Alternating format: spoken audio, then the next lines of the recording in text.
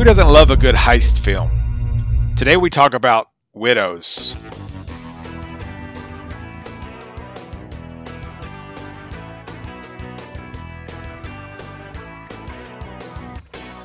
Welcome back to the best movie of the year so far.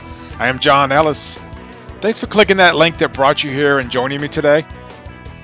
And a special thanks to those who are leaving 5-star reviews with Apple Podcasts and other channels. And welcome to the many new listeners. Be sure to click that subscribe button. You will be alerted when I release new episodes. Normally I discuss the best movies of the year so far. This is where I review new releases with an ultimate goal of telling you what the current best movie of the year is. Now, as you know, November has been a little different. I am committed to releasing a new episode every day this month. And I'm discussing movies that I may have missed on their initial run, maybe we just didn't get a chance to talk about on the podcast, or other strong movies that fall outside of the top 10. We don't always talk about the best movies of the year. However, one of those best movies of the year is Widows.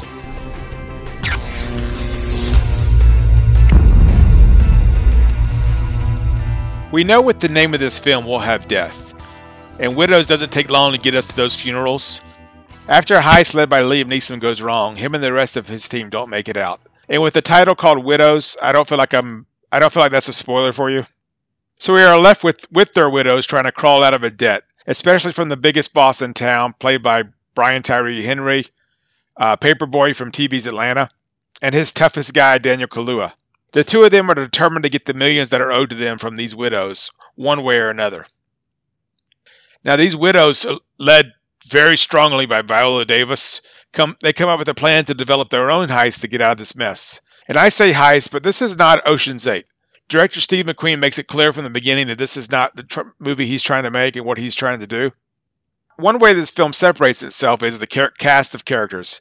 I mentioned Henry and Kaluuya and Davis, but we have a strong cast of characters that each have their own problems and their own backstories.